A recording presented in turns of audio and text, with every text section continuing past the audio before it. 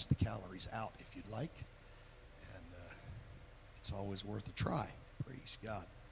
But we invite you to enjoy that time with us and give us the opportunity to personally thank you, show our appreciation to you. If you are not familiar with our home, just see us after service and we will give you the address and some very simple directions. It's not hard to find if you know your way around Olathe at all.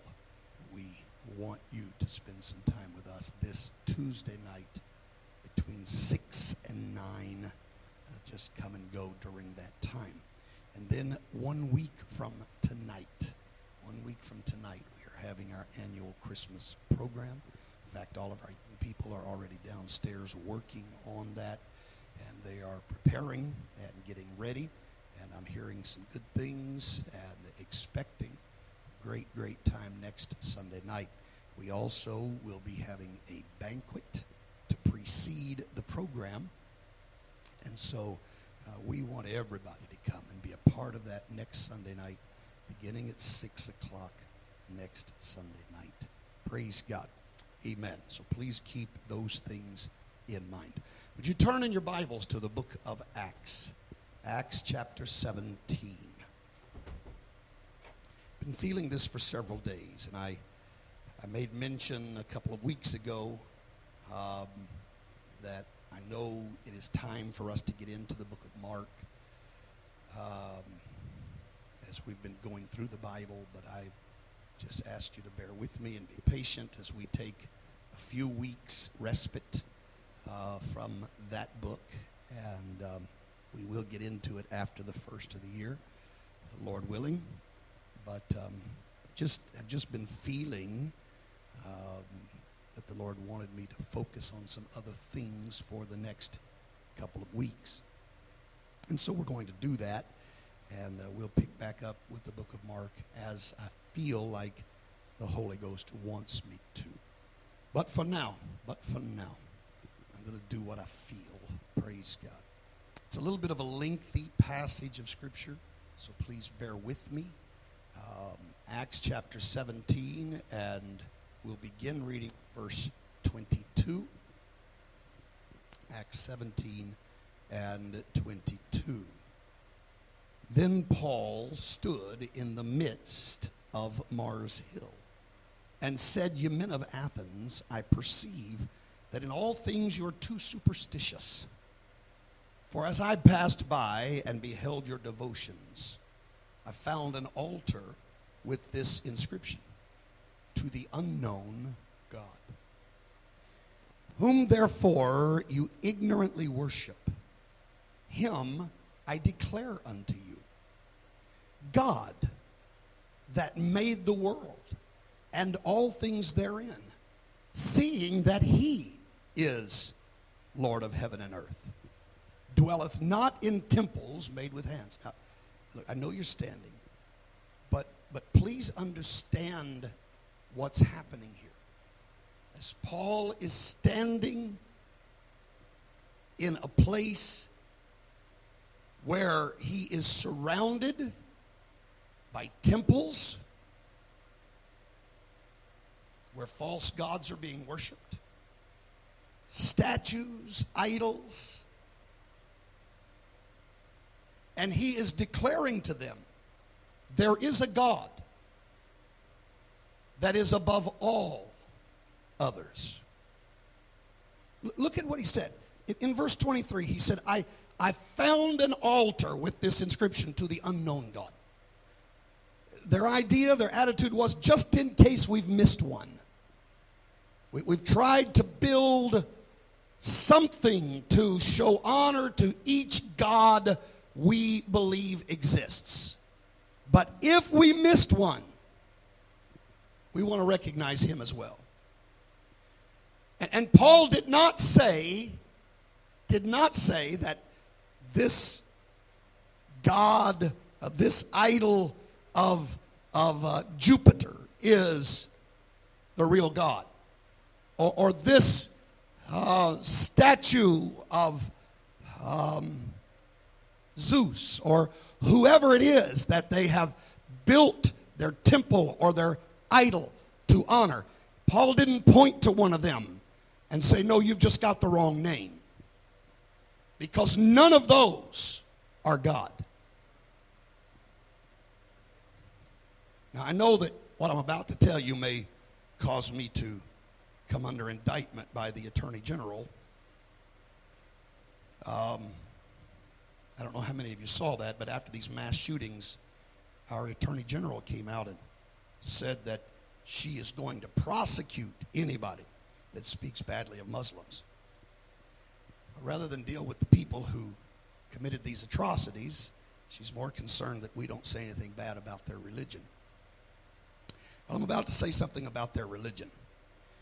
But let's make it very clear. Allah is not God. It's not another name for the God we worship. Because the God we worship doesn't ask us to pick up rifles and pipe bombs and kill those who disagree with us. That's not our God.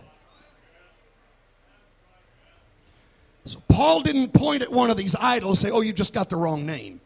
Paul said, this one that you said you don't know, he's the one I want to tell you about. And then he goes on to say in verse 24, it is this God who made the world, who made everything that's in it. And this God is Lord of heaven and earth. He's the God above all of your gods.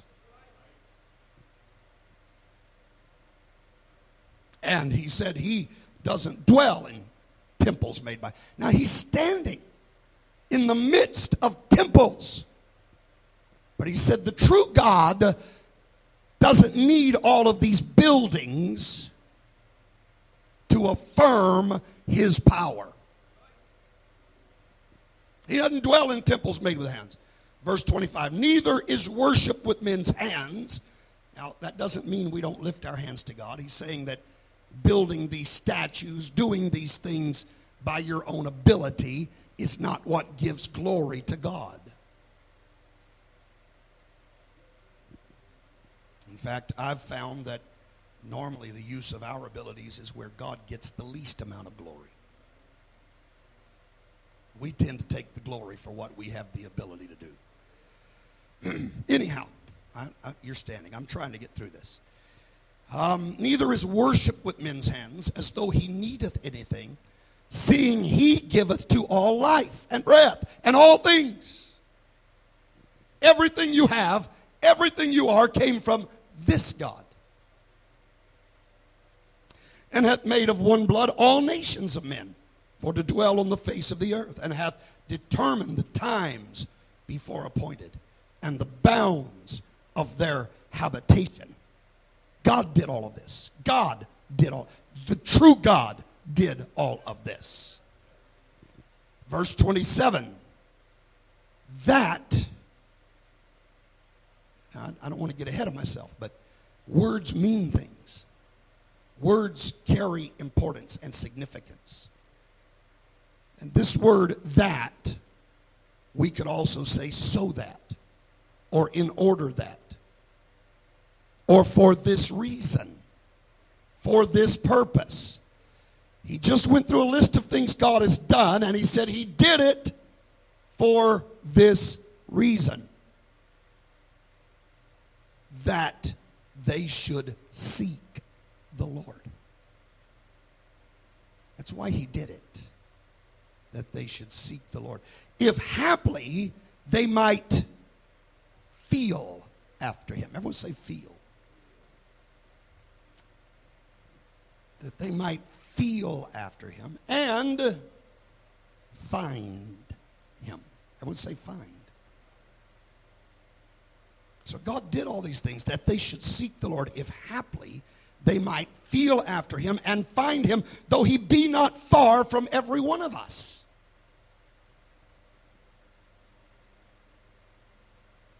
He's unlike these gods that are stationary. These idols you've erected, if you get outside the city of Athens, you're a long ways from your God. And Paul said, I don't care where you are, you're never too far from the true God, though he be not far from every one of us.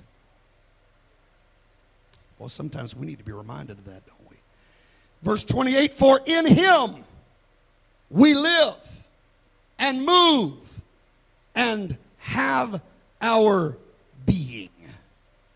As certain also of your own poets have said, for we are also his offspring. For as much then as we are the offspring of God, we ought not to think that the Godhead is like unto gold or silver or stone graven by art and man's device. You understand what he's telling them now? Don't think that you can express deity through a statue. That's right. Well, there's some churches in America that need to hear that, don't they?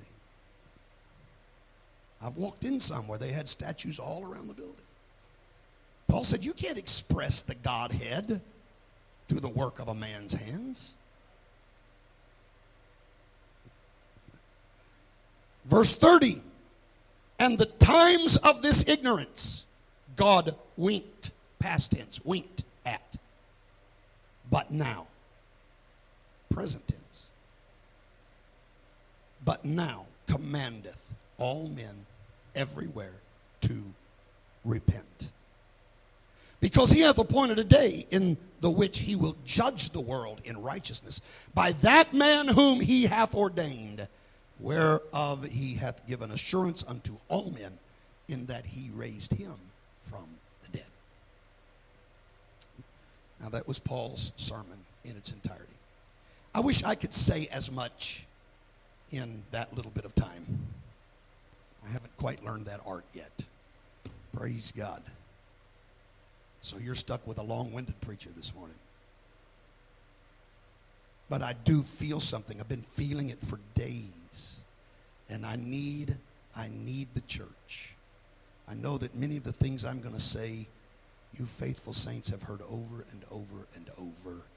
But I feel like God's reaching for someone today, and I need you to help me today. I want to talk to you for a little while from a subject that I have taken from verse 27.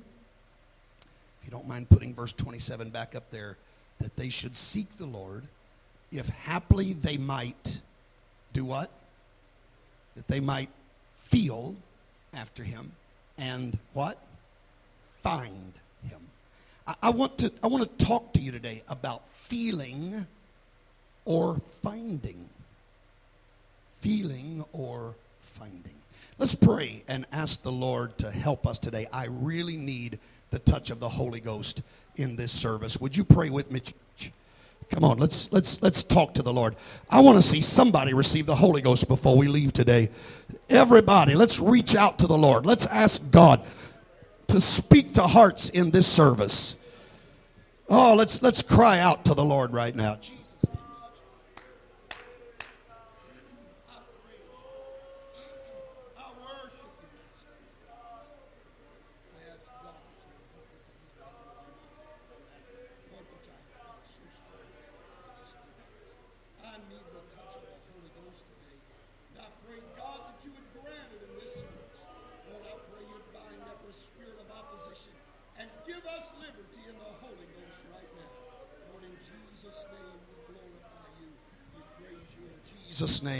In Jesus' name. Come on, church. Come on. We need some liberty in this house. We need some liberty in this house. Hallelujah. I love you, Jesus.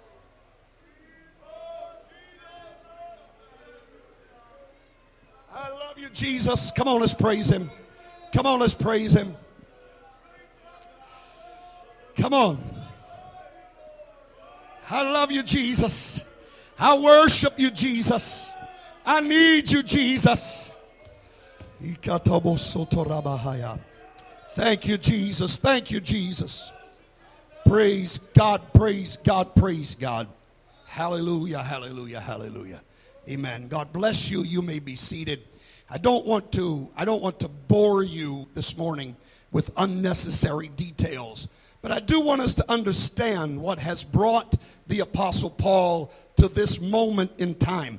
So often we just pick a verse or two of Scripture and read it and don't really understand all of the passion and all of the emotion that is going on that leads us to where we have read. So please give me a few moments of time this morning to describe to you a little bit of what is going on that brought Paul to be able to stand here and deliver this passionate message to these people. You see, if you back up and begin to read about what's going on in Paul's travels, he had just been preaching in Thessalonica, and things didn't go too well.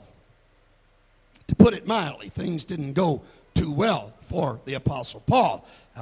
There were those who not only rejected what he had to say, but decided to launch an attack against him to the point that they sent him out of Thessalonica by night, and he traveled to Berea. Now, when he got to Berea, his reception there was quite a bit different than what it had been in Thessalonica.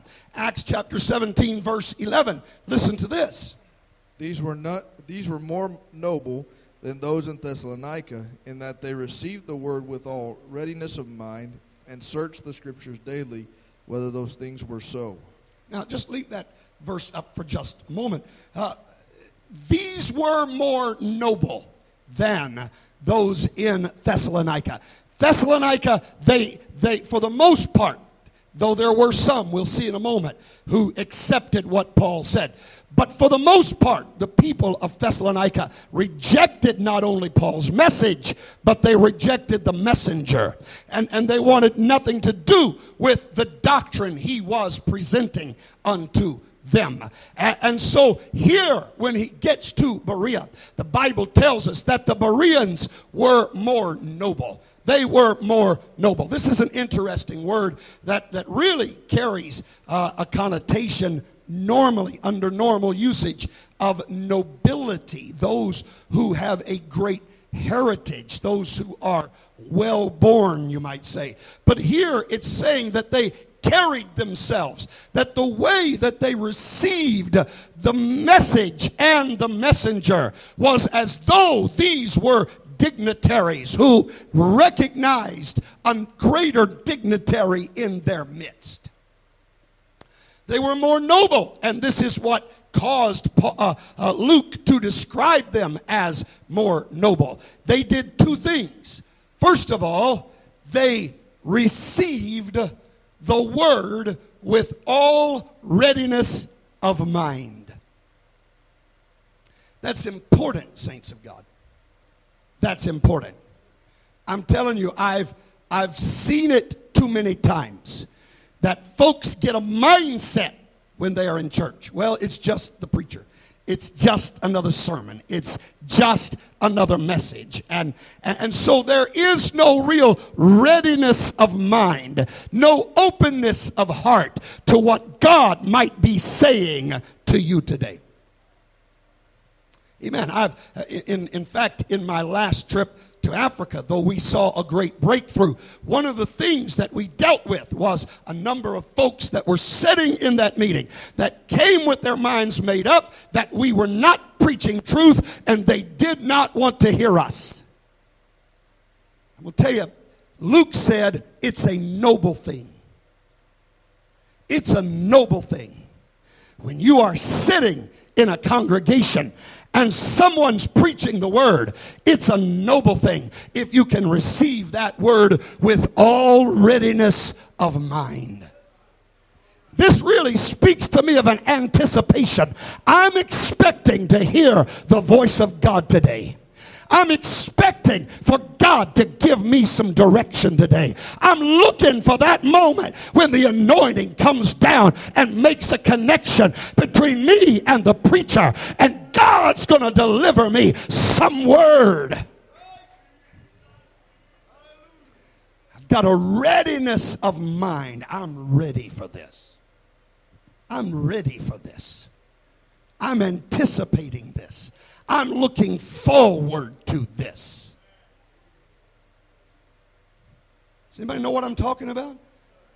You know, I've announced services where certain people were going to be preaching, and I've had people say, man, I'm looking forward to that service. Why? Because I know I'm going to really hear something. I know he's an excellent preacher. He walks in the Holy Ghost. I'm going to hear something. But I'm going to tell you, God wants us to have that attitude every time we come to church. It's not about just creating some set of superheroes. But it's having this attitude every time we come to church. I was glad when they said unto me, let's go to the house of the Lord. You want to know why I'm glad? You want to know why I didn't just roll over and pull the covers up a little higher this morning? Because I'm expected that I'm going to hear from God today. I come with a readiness of mind. I want to tell you, even as a preacher, I come with a readiness of mind. Because you know what I've learned? There's times when I'm preaching and teaching. For example, last Thursday night, where God just starts talking and things go a totally different direction than what I thought they were going to go. And I walk away from the service saying, God, you talked to me tonight too.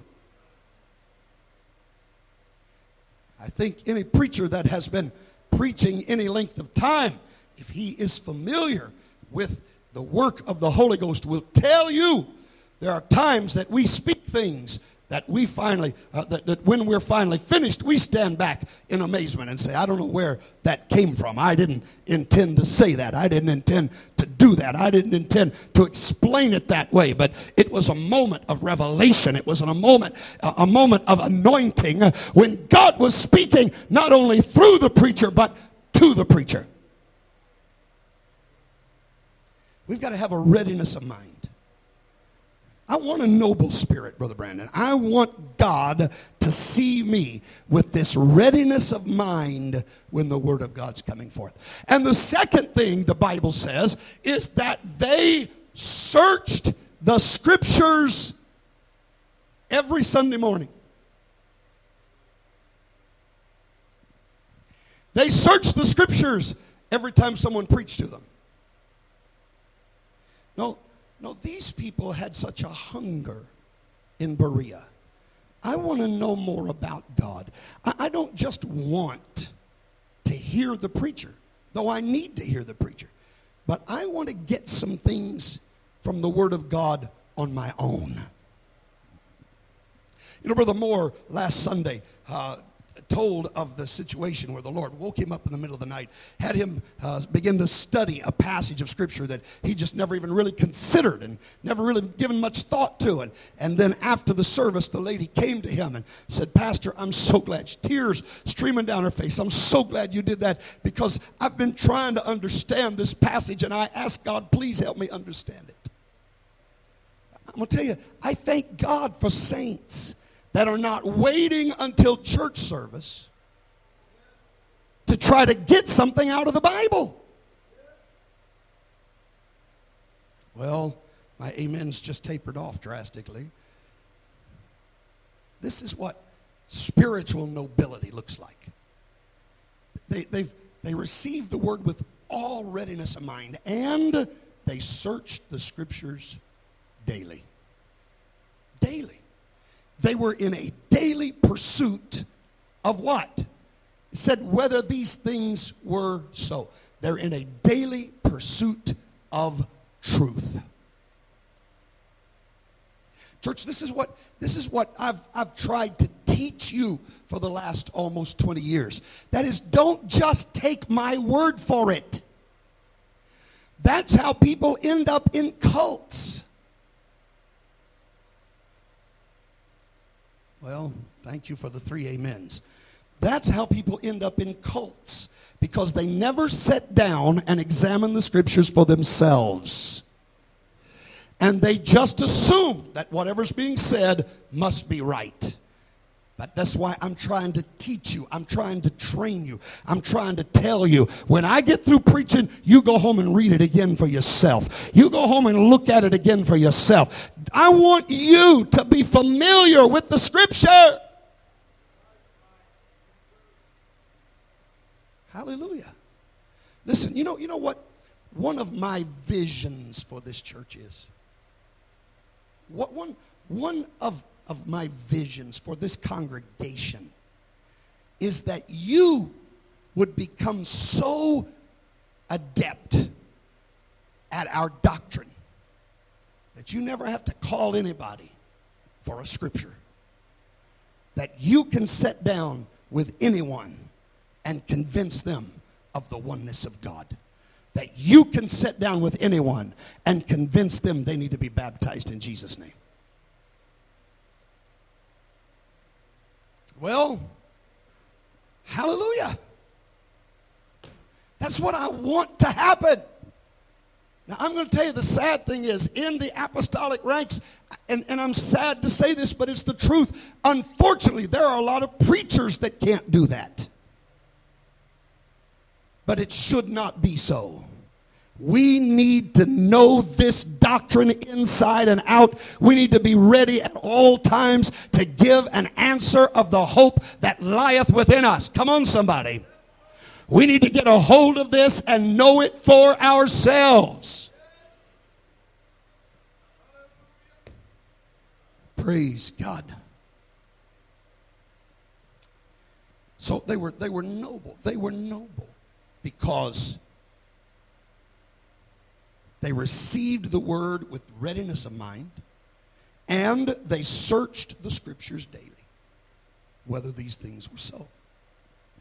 Now, one commentator said they listened attentively and respectfully to the gospel. They did not reject it. They did not spurn it as unworthy of examination. May God grant that we would have such an attitude toward the Word of God. Now, listen, I said a while ago that Thessalonica rejected the message and the messenger, but that there were some who did not have that attitude. Let me just show you where I get that. 1 Thessalonians chapter 2 and verse number 13. 1 Thessalonians 2:13. For this cause also thank we God I thank God ceasing. Without ceasing. Because when you received the word of God, when you received the word of God, which you heard of which us, you heard me preach, you received it not. You didn't say, well, that's just another man, that's just his opinion, that's just another idea. But as it is in But truth, he said you received it like it really is. The word of it's God, the word of God, which effectually worketh also in you that believe. Now listen. You can disagree with my opinions. You can disagree, amen, with my thoughts. But when I'm reading it as it says it in this book, there's nothing to disagree with.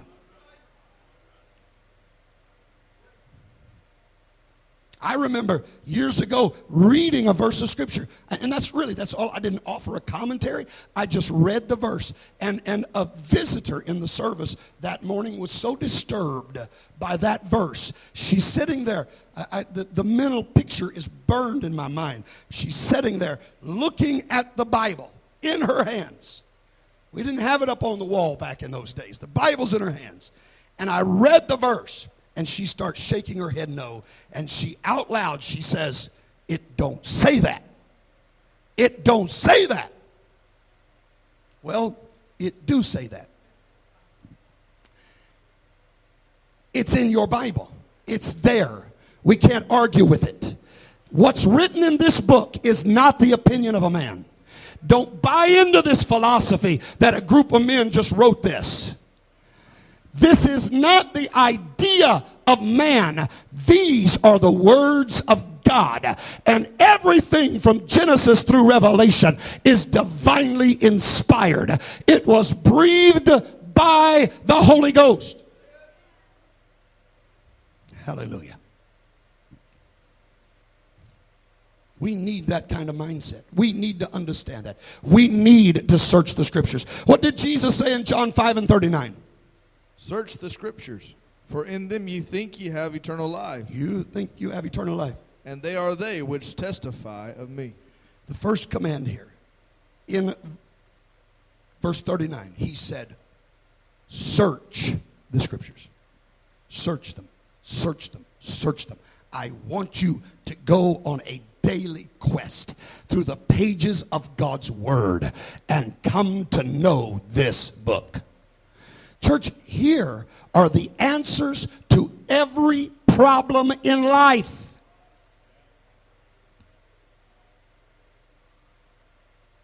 Why do we not want to read it?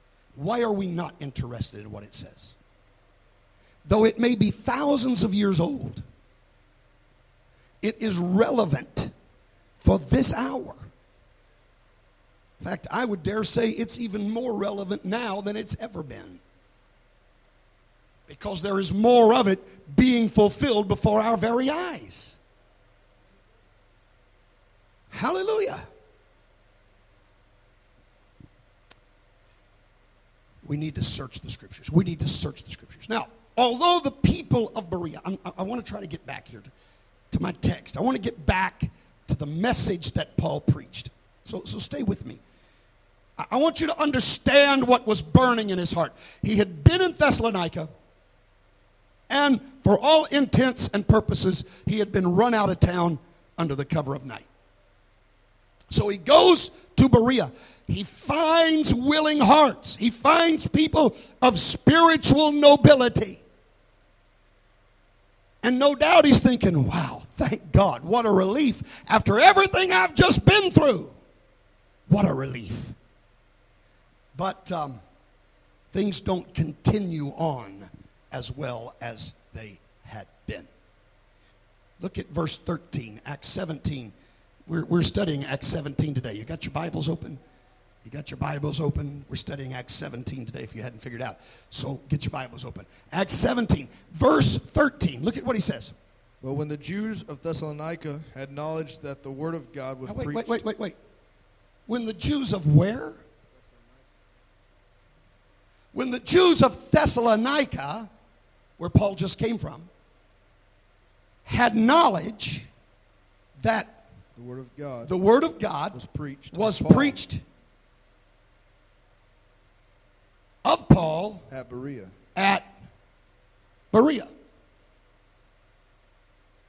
They came thither also and stirred up the people. Isn't this interesting? Paul left them. Paul's gone. He's not bothering Thessalonica. He's done. But they're not satisfied. They got rid of him, but they're not satisfied. They've got to try to do more damage. They can't just leave it alone. They got to go track him down and see if they can stir up more trouble. Isn't that amazing? Isn't that amazing? I mean, he's not even in your town anymore. He's gone. Forget about it. No, they can't do that. They got to go see if they can stop him from being effective anywhere. So they go to Berea, and the Bible says there they stirred up the people also. To the point that, guess what? Paul's got to pack his bags again and move on to the next city. Now, it was after this, trouble in Thessalonica, looks like a breakthrough in Berea, that stopped by a bunch of hard-hearted, rebellious people. Then he moves on to Athens. He walks into Athens. And in Athens, he sees temples and idols, false gods being worshiped.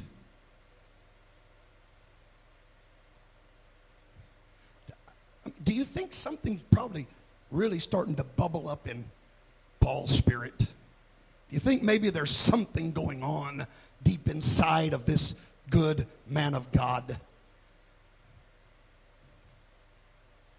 Look at verse 16. Now while Paul waited for them at Athens. He was waiting. Now, when it says them, if we took the time to read everything in this chapter, what you'd find is that Silas and Timothy were still in Berea. They were still trying to salvage the work there, but they had promised to come along and join Paul at his next stop, which was Athens. So Paul is waiting in Athens for the arrival of Silas and Timothy. So while he waited for them at Athens, what happened? His spirit was stirred in him. His spirit was stirred in him. When he saw the city wholly given to idolatry. When he saw this city wholly given to idolatry. Now, that phrase, wholly given to idolatry, might also be interpreted full of idols. The city, there were just idols everywhere. I mean, it's almost like every street corner, there's another god. Everywhere you go, you run into it. You know, we think we get grieved in today's society with the things we have to see and hear, and I do get grieved, I promise you. I get extremely grieved. I just was talking to Brother Stevens on the phone yesterday, I think it was, and he told me, he said, I'd gone down to the barber shop to get a haircut, and he said, while I'm in the chair, the barber said, do you know what they're doing at the public school in Mountain View? He said, what? He said the 7th grade class was just made to watch a film on the merits of Islam. What a wonderful religion it is. In Mountain View, Arkansas. I mean, population 6. Or so, I don't know. It's bigger than that, but he'd shoot me for saying that, but it's bigger than that. But it's a small town. That kind of thing grieves me. They can't have Bibles. They can't pray prayers. They can't even have Christian clubs. They can't do anything related to Christianity, but let's push Islam. I mean, I've read reports where they're teaching kids to recite the pillars of Islam, one of which is there is no God but Allah. They're teaching kids to say this. That grieves me.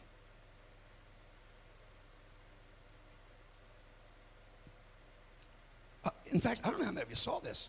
I'm way off the subject, but I also saw an article where a teacher was having her class create propaganda posters to get people to join ISIS.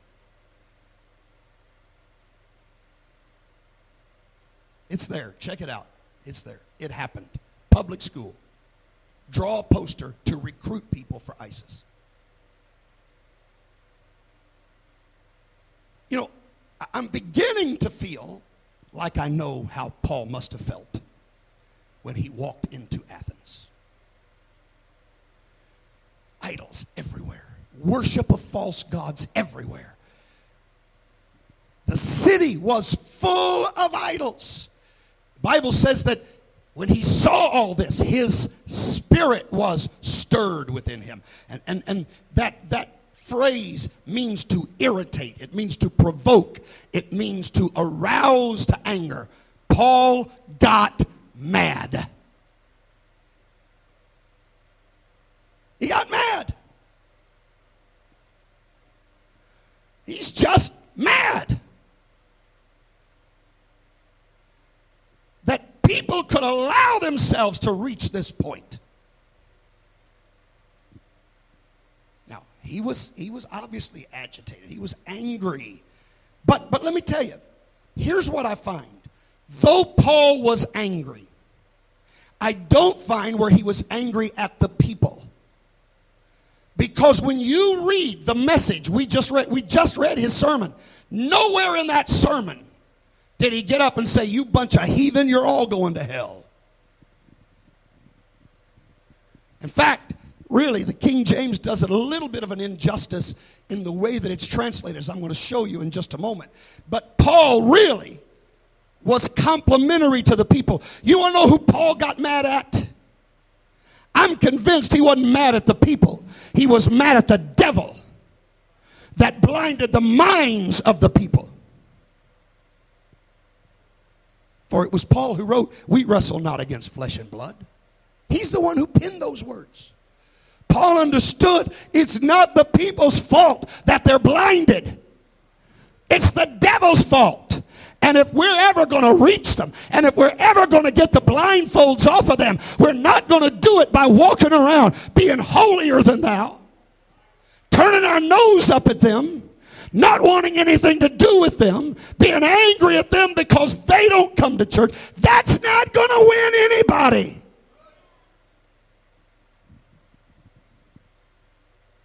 That's right. Paul didn't do any of that in a city that was full of idols. He's angry, all right. He's mad. But he understood we're not going to win a spiritual warfare by the power of our own frustrations. In fact, the Bible tells us this, that the wrath of man worketh not the righteousness of God. Did you hear me? That's an important verse of Scripture you need to know. The wrath of man worketh not the righteousness of God.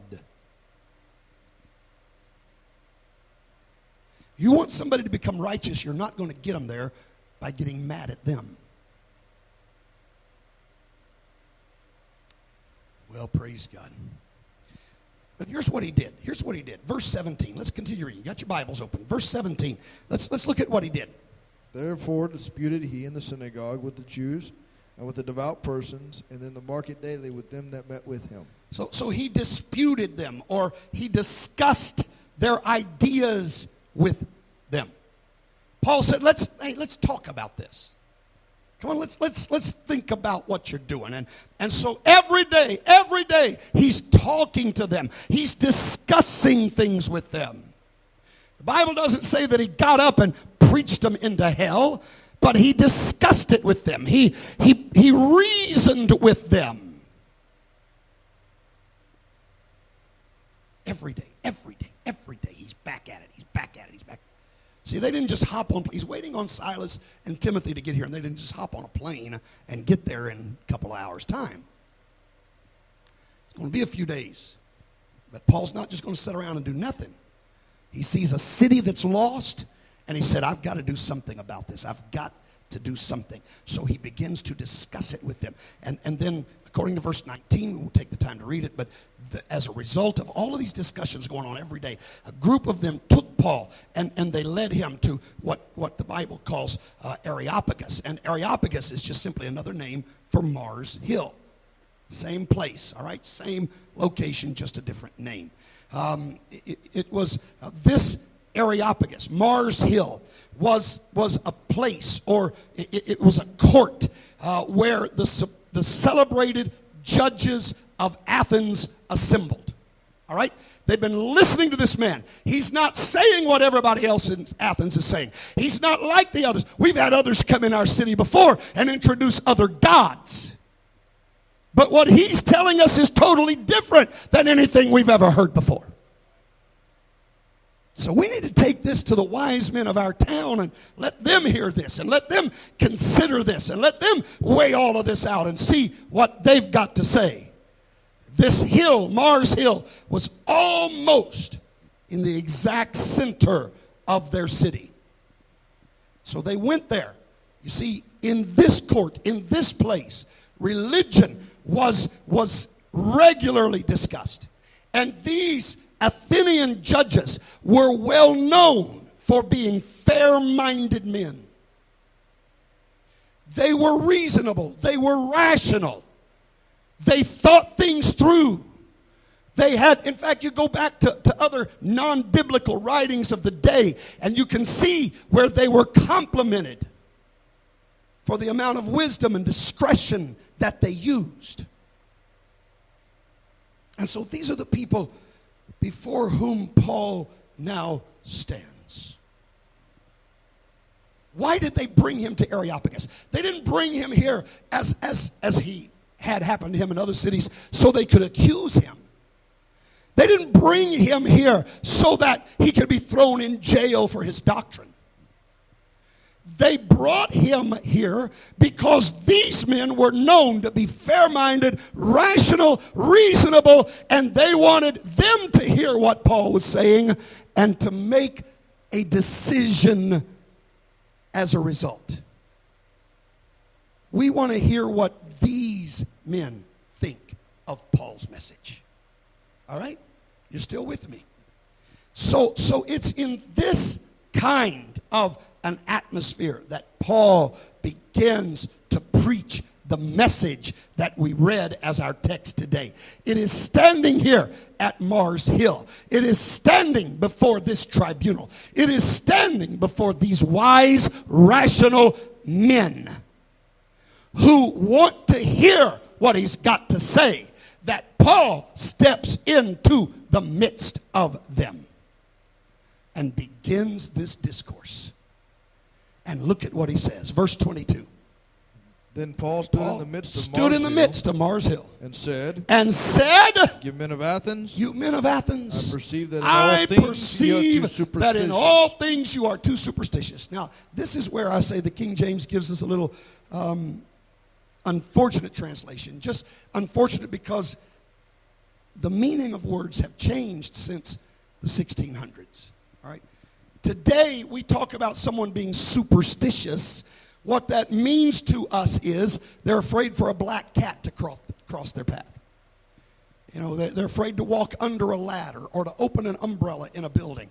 All these things give you bad luck. That's superstitious to us. But that's not what this word meant. And that's not what, Paul's not saying, you bunch of dummies. You can't really believe this stuff, can you? That's not what he's saying. The word superstitious in the original actually means that they were greatly devoted to the reverence of religion. Did you get that? It's like, you know, you may not see things the way I see it, but if this is a systematic theology, if you've got a system of beliefs, we want to hear it. We're interested in considering it. They gave it respect. They gave it regard. And he said, this is what I've perceived about you. You're not hard-hearted men. You're not people whose minds are made up. He didn't say it in these words, but the idea that must have been flowing through his mind, you're not like Thessalonica. I have been able to pick up in my time here. Yeah, you've got all these idols, but what I've learned, the reason all these idols are here is because you're searching for something.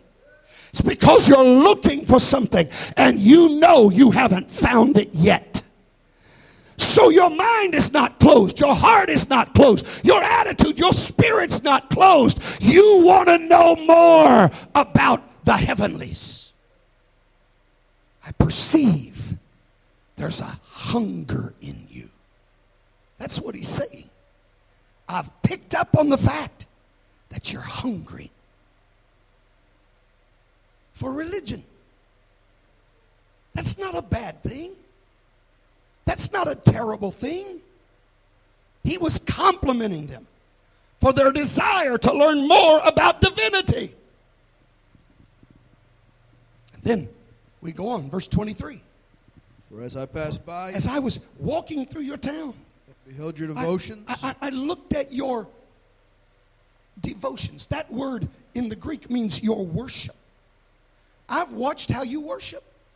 I've seen that you're sincere in what you're doing. You really believe. This is not just, I'm doing it because mom and dad taught me to do it. You really believe in what you're doing. Come on, saints, can we recognize that? We can sit around and make fun of people who don't believe like we believe. But you know, many of them are sincere, and there are those that will die for what they believe, even though what they believe is wrong. It doesn't make what they believe right. There is the possibility of being sincere and yet being sincerely wrong. But Paul didn't sit around and make fun of them. Oh, you bunch of idiots. Worshiping stone, worship. Come on. You're smarter than that. That's not what he did. He said, I recognize the reason you are what you are is because you're hungry for something else. You're searching for something else. You are interested in knowing what else is out there. You're not satisfied with where you are. You are open to learning more and to getting more. Are you hearing me this morning? I feel like the Holy Ghost is trying to get through this morning. Please stay with me, saints of God. Listen to what I'm saying. Let your heart beat with my heart this morning. I'm reaching for somebody. I'm going to tell you something. There are a lot of people in the world today that are following all the religion they know. And we can sit around and mock them and make fun of them and criticize them, but we'll never win them doing it that way. We've got to understand the reason they are where they are is because they're hungry.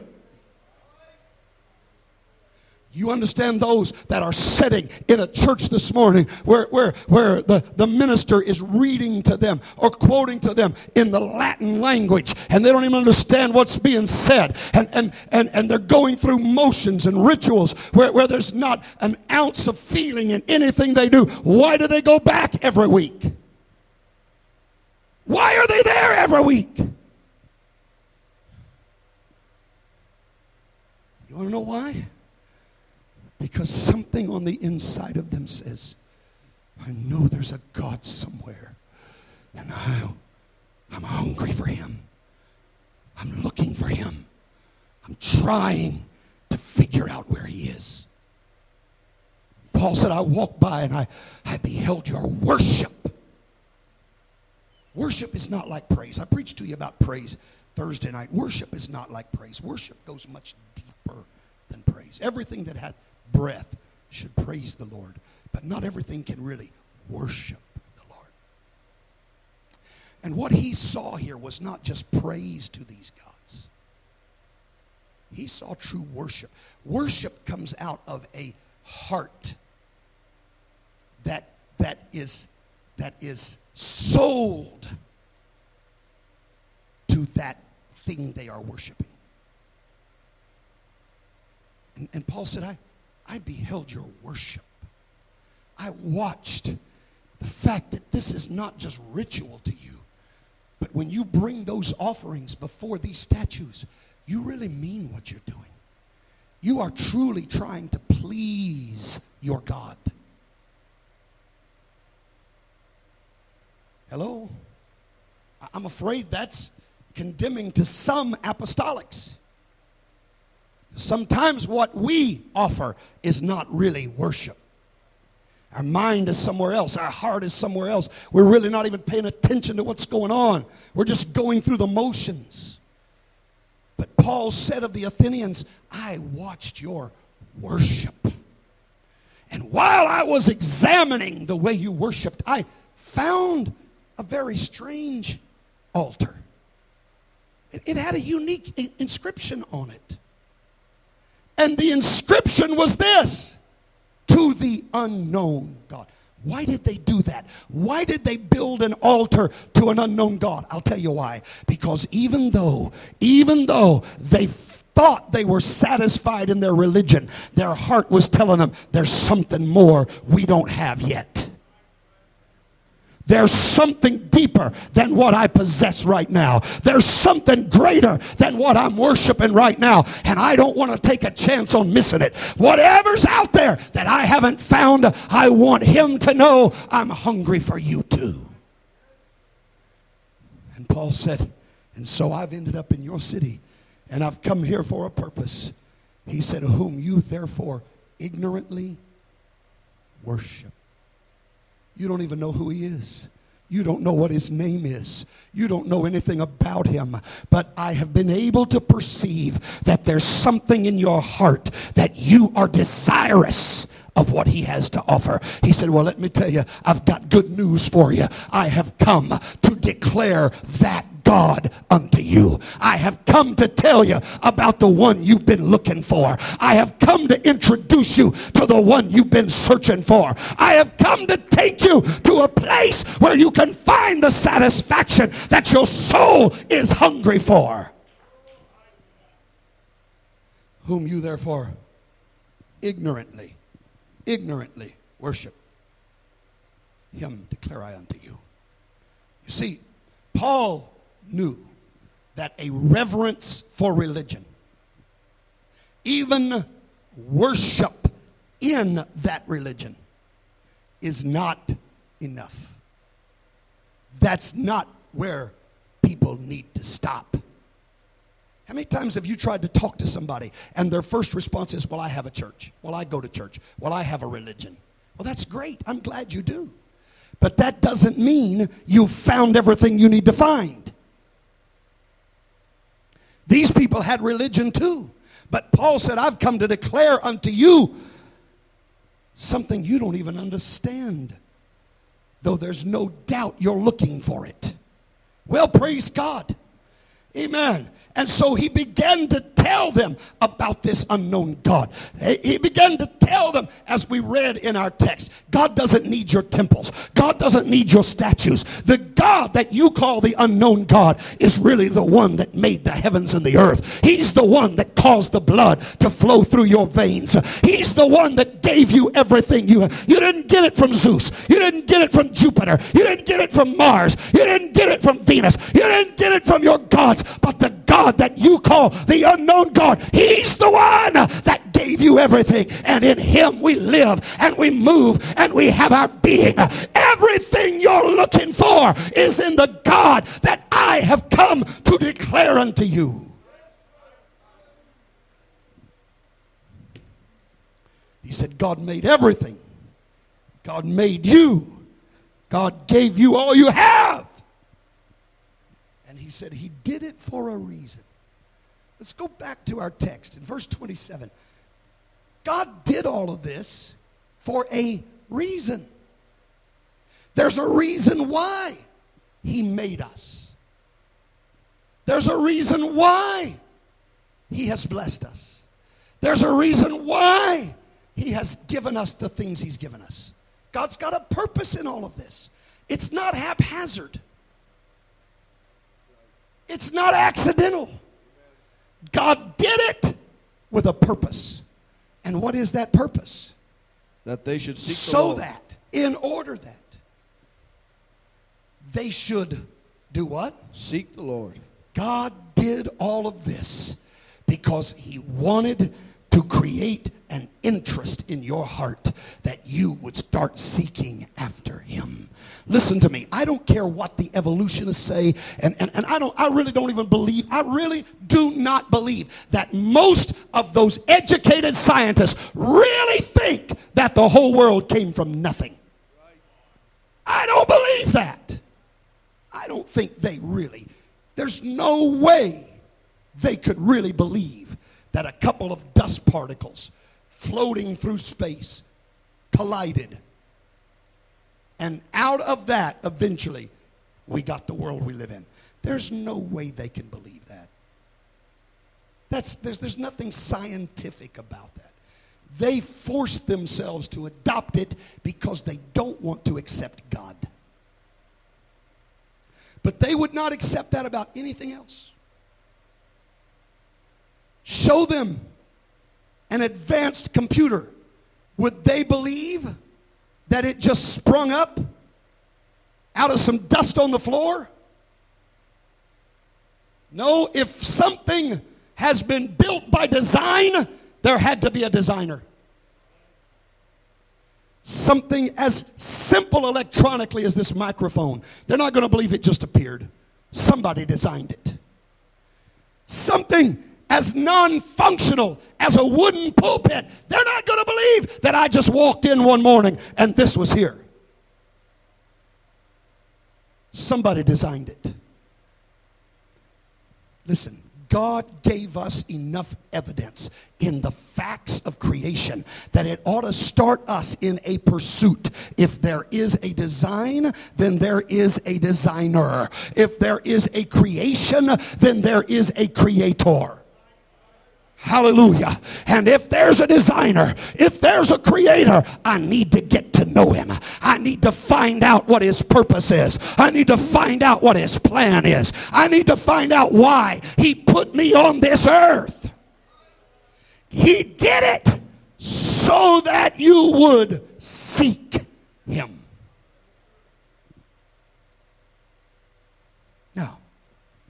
it could be said that the Athenians were seeking God. Don't you think that's a fair statement? They were seeking God. They didn't know what they were seeking after, but they were seeking God. The reason for all these altars and temples and statues was because they were seeking God. They just didn't know what they were seeking after.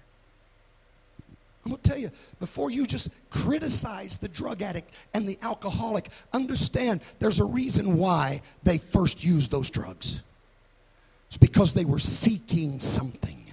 They didn't know what they're seeking, but they don't find it in the drugs. That's why they go deeper and deeper and harder, because they're not finding it, but they're still searching for it. Now, God said this is by design. This is part of my plan. I want you seeking me. But just the fact that you're seeking me is not enough. Something's got to happen in this search. You've got to have some destination in mind. You've got to want to get something out of this search. Now, I know the older I get, there have been a few times, just a few, all right? I don't want anybody to think that I've got Alzheimer's, but there have been a few times that I've gone to look for something, get there, and say, now, what was it I was looking for? I know that never happens to any of you, but it has happened to me. What was it? I'm going to tell you, the same thing is true of the alcoholic and the drug addict and the prostitute and whoever. What's going on is they're searching for something, but they're saying, what was it I was searching for? I don't know what I'm looking for, but I know I'm looking for something. Well, if you're just there looking and you don't know what you're looking for, you're never going to find it. But if you've got a goal, if there's something you're trying to find, you've got a much better chance of locating it. And I want to tell you, here's what he said. He said, God did all this so that they would seek the Lord if haply they might do what? They might feel after him. Happily. Now, this is one word in the English, happily. It's actually two words in the Greek. And these two words literally mean therefore indeed. So read it again. That they should seek the Lord if therefore indeed they might feel after him. They're seeking the Lord. And their goal is, if I could just feel him. If I could just feel him. Listen, isn't that why they turn to these things? They go to drugs because they get a what? A what? A feeling. It's a feeling they're getting. A feeling. They turn to alcohol because they get a feeling. They turn to illicit sex because they get a feeling. They're looking for something they can feel. And I'm telling you, they go week after week to churches hoping, if I could just feel something. If I could just feel something. Listen, that's from God. Are you hearing me today? Are you hearing me today? That's from God. God put that desire to feel him in your heart. God put that there. If I could just feel him. If I could just feel him.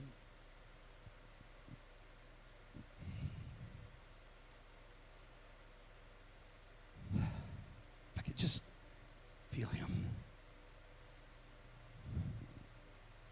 Now that word feel, I mean, really, literally, it means to touch, to handle.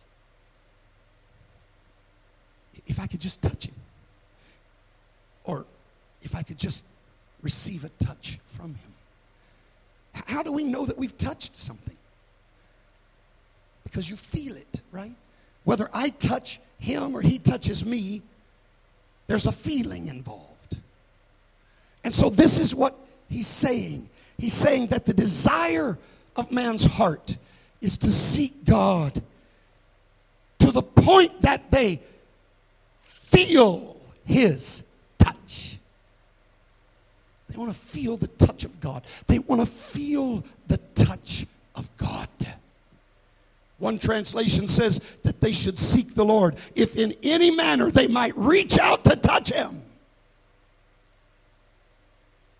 So finding him is a process of reaching out. It's a process of reaching out. But let me just tell you this. It doesn't stop there. And this is where so many people get confused. And this is where I feel like I'm preaching to somebody in this building this morning. Please notice what he said. He said, if haply they might feel after him and find him. The problem is, people go on this search for God, and then suddenly one day they're somewhere and they feel something and they think that's the end. But just because you feel him doesn't mean you found him. Hallelujah. Not everybody that feels God has found God.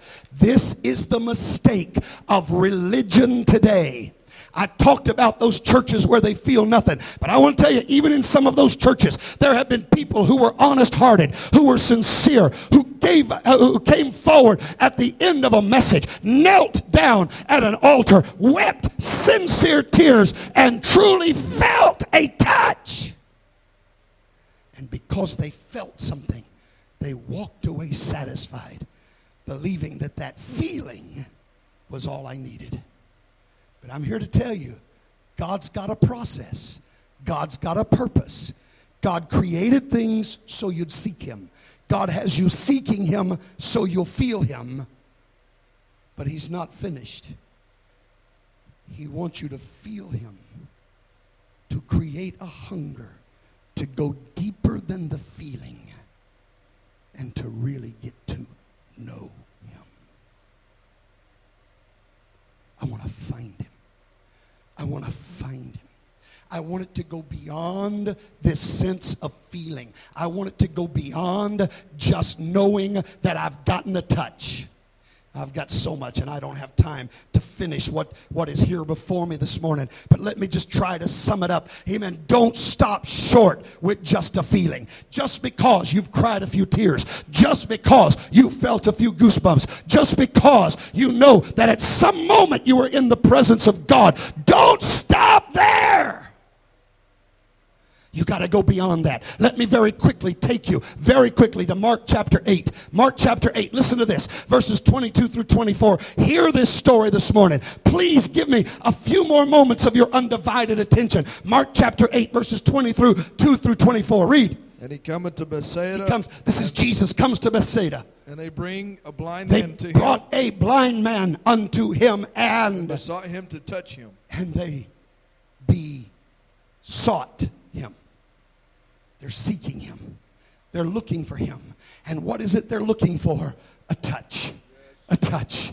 I need a touch. Jesus, we've come because we need a touch. We want you to touch, Lord. Please touch this blind man. The blind man said, Lord, if you'll just touch me, that's all I need. It's just a touch.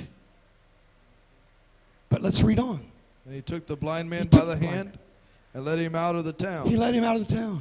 And when he had spit on his eyes and put his hands upon him. And put his hands upon him. Jesus touched him. Right? What did he come for? He came for a touch. Jesus touched him. And then he asked him if he saw aught. This man was blind. He came for a touch, and he got a touch. And Jesus asks a question. Can you see? And the answer? And he looked up and said, I see men as trees walking. The man said, I can see. I can see. That's an improvement. Are you hearing me this morning? That's an improvement. That's better than being blind. I'll tell you, I know what it is to see men as trees walking. I've struggled with vision problems, I guess, most of my life. I didn't even know it. Didn't know I had vision problems. I think I was 12 years old when we finally realized it. And the only reason we realized it then is because I would sit in class squinting and trying to see the blackboard, making little deals with my fingers, trying to limit my vision, to make out what the teacher's writing on the board. And finally, one of the teachers saw that and contacted my parents and said, I think your son's got some vision problems. And I'm going to tell you, I've told some other people this. It was amazing to me the first time I put on a pair of glasses, walked out of the optometrist's office and looked at brick and saw texture. Had no idea there was texture in brick. I had no idea that you could see individual leaves on a tree. I just saw blobs of color. I understand what it is to see men as trees walking. That's better than being blind. And this man could have walked away and said, I got my touch. I'm better than I was. Thank you, Jesus. We're done. Because that's what so many people do in their religious experience. They hear a message, they cry some tears, they pray a prayer of repentance, they feel a touch, they say, I'm better than I was, and they stop right there. But I'm going to tell you, this story doesn't end there, and it doesn't end there for a reason. God wants us to know that the feeling, the touch, is not the end. So what happened? Verse 25. After that, he put his hands again upon his eyes. He touched him again. There was another touch. And made him look up. And made him look up. And he was restored. And he was restored. And saw every man clearly. I'm going to tell you, it may be better to see men as trees walking, but the best is when you can see clearly. I'm preaching to you this morning. I know that you sit in church. I know that you want to feel a little touch of God, but I want you to understand that just feeling his touch is not enough. You may even have made a few changes. There may be some things better in your life, but that's not enough. God has something far greater than just the feeling. He wants you to find him. Musicians come. I'm having to cut through over half of my notes this morning. I don't have time. I don't have time.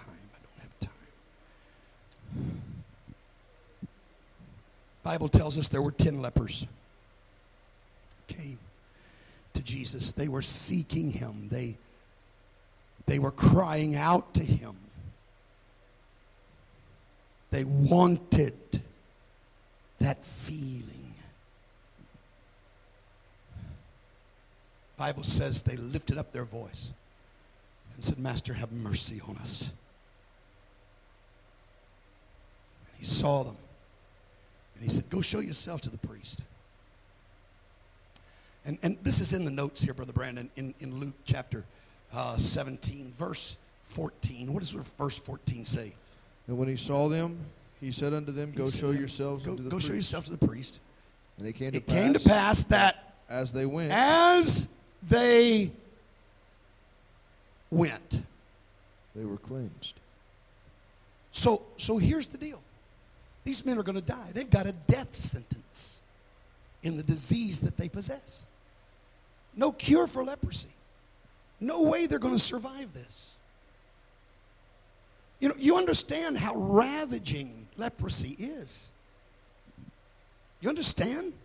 You understand that because of leprosy, and really what leprosy really does, it destroys the nerve endings so you don't feel anything anymore. And this is what I've read, that really it's not the leprosy that eats their fingers and their toes.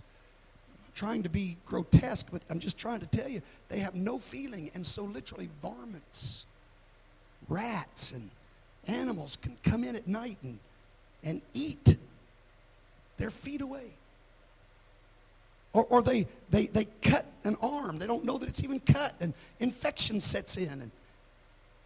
And because of the gangrene or whatever's there, their arm can just rot off. So you understand, here are 10 men who have a death sentence. They're going to die. They're going to die. And they've cried out to Jesus. They got his attention, and they went their way. As they went, they are leaving Jesus now. And guess what happened? They recognized. They got a feeling. The leprosy's not there anymore. How does a leper know he no longer has leprosy? Suddenly he has feeling. Right? So they're hobbling along and dragging their foot, and all of a sudden they felt that rock. I haven't felt anything in years. They brush up against somebody. I haven't felt that in years. I'm better than I was. I can feel again.